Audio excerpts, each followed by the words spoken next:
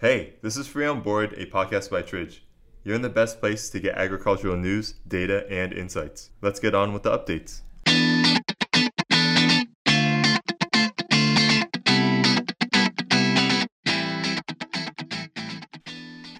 Hi, welcome to the last episode of Free on Board. I'm your host, Bia Shim. The U.S. has been experiencing a baby formula shortage, a crisis that has hit all infants in the U.S. As much as the composition of baby formula is designed to be roughly based on a human mother's milk at approximately 1 to 3 months postpartum, the baby formula shortage has hit all babies that are vulnerable just by virtue of being born, but preemies, medically complex babies, and low-income families in particular.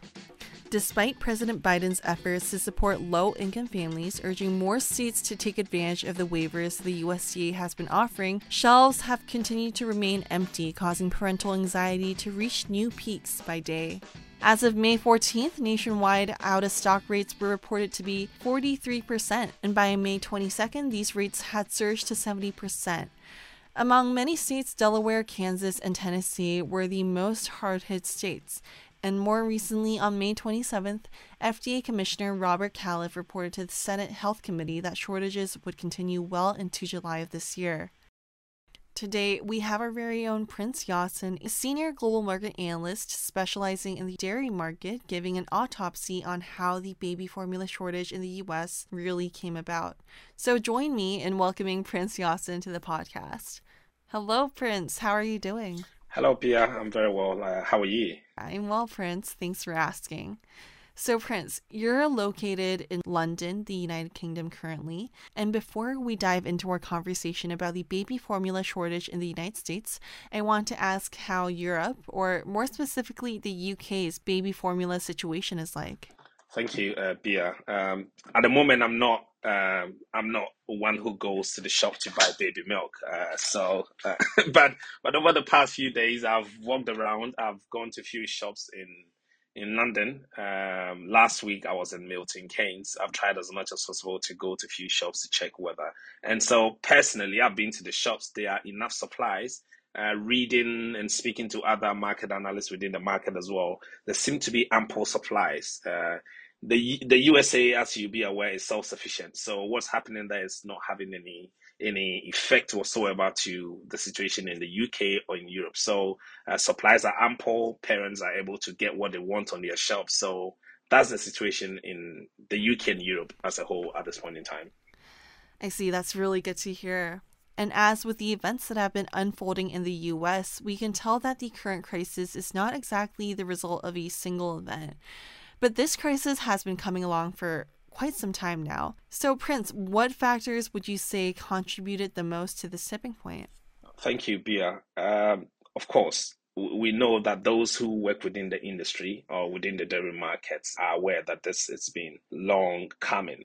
The first thing is to talk about the COVID crisis that we had. So when COVID broke out and we saw cases in the USA, of course, parents panicked and everyone panicked. So what happened was that parents tried as much as possible to hoard.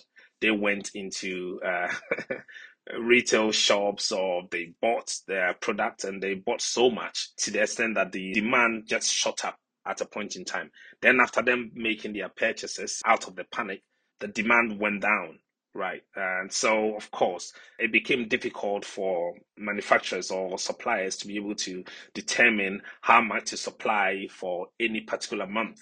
And that's when the problem started as well. I mean, when COVID came in, we saw labor shortages all around the world, and it was a case in the USA as well. So manufacturing companies struggled to find labor to work on their plants to produce baby milk. And it's quite difficult as well to actually buy baby formula from abroad because the FDA have got very stringent regulations that needs to be adhered to. So you either buy from the USA or you cannot actually buy anywhere else. So that's been the problems that's existed.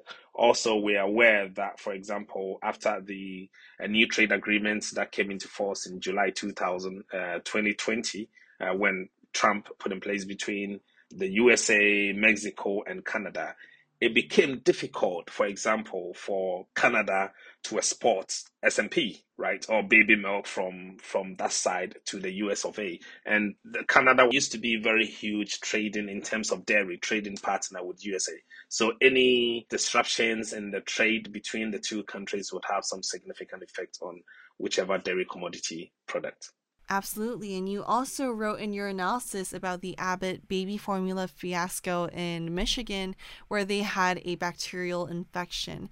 Can you tell me more about that? Thank you, Bia. What happened somewhere in February of this year was we saw some infection in some babies, about 4 babies that are taking baby formula, and so the FDA, the U.S. Food and Drugs Administration, started, probing into that issue to see whether there was any, infection that had come from maybe a plant. And when they started the investigation, they found a pathogen, which I'll try to pronounce, which is Chronobacter sakazaki. So they found a pathogen in the Abbott Nutrition's plant in Michigan, and therefore they ordered them to close that plant.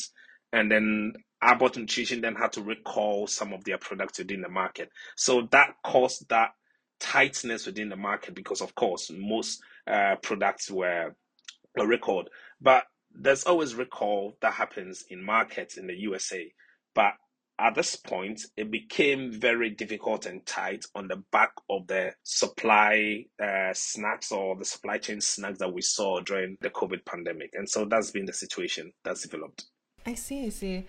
Wow, that must have been a terrible time because I know that Abbott, supplies a large portion of the USA's baby formula. Another factor you mentioned in your analysis was the supply chain crunch, largely brought about by the pandemic and the conflict in Russia and Ukraine.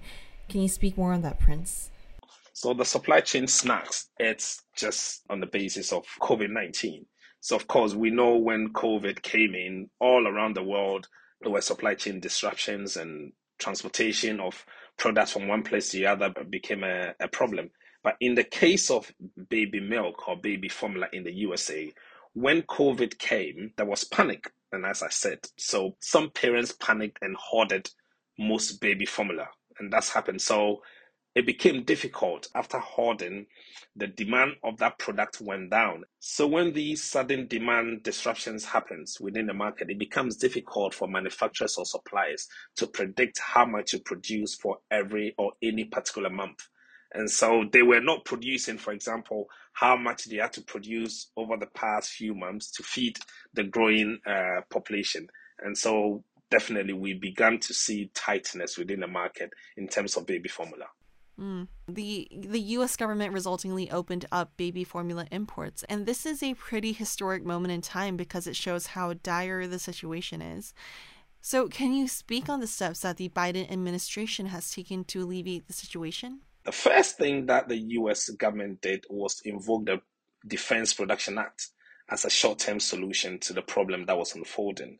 And so what they did as well was to ask all federal agencies to engage the Defense Department contracted commercial aircraft to transport baby formula from Europe and Australia and many other jurisdictions to the USA. Also, they asked the FDA to reopen the closed Abbott Nutrition plants and also force some manufacturers to produce baby milk. And so that's been ongoing. And maybe within the next few weeks or so, we might see a lot of baby formula that's imported from around the world, from Europe, from Australia, and any other places that they can find baby formula into the USA. I see, and this has progressed quite rapidly, Prince. So they've authorized imports pretty quickly after they invoked the Defense Production Act. And so baby formula shipments from other countries like Australia and Germany are set to make their way to the USA right now. Thank you, Bia. Already we've seen some shipment from Europe. In my last conversation with one of my colleagues who work within the industry in America, he did tell me that Babs Australia is planning to ship around 1.25 million cans of baby formula. And that, if you look at it in terms of baby bottles, that is around 27 million baby bottles of baby infant milk, right? So that will go a long way to alleviate the tightness that we've seen within the baby formula market in the USA. So I would assume, Prince, that the 27 million bottles of infant formula milk would have real implications on end consumer shelves in the US. That's very true. So the US government keeps importing baby formula from abroad, and definitely that would find itself onto the shelves of shops and retail outlets and so on and so forth. So any parent who goes out within the next few days and few weeks will then find what was non-existent on the shelves weeks before. And so that should go a long way to losing the supply crunch that we've seen in the recent past. Absolutely. Well, thank you so much for your insight and time today, Prince. Thank you so much, Bia, and we hope that the situation does get better. Thank you.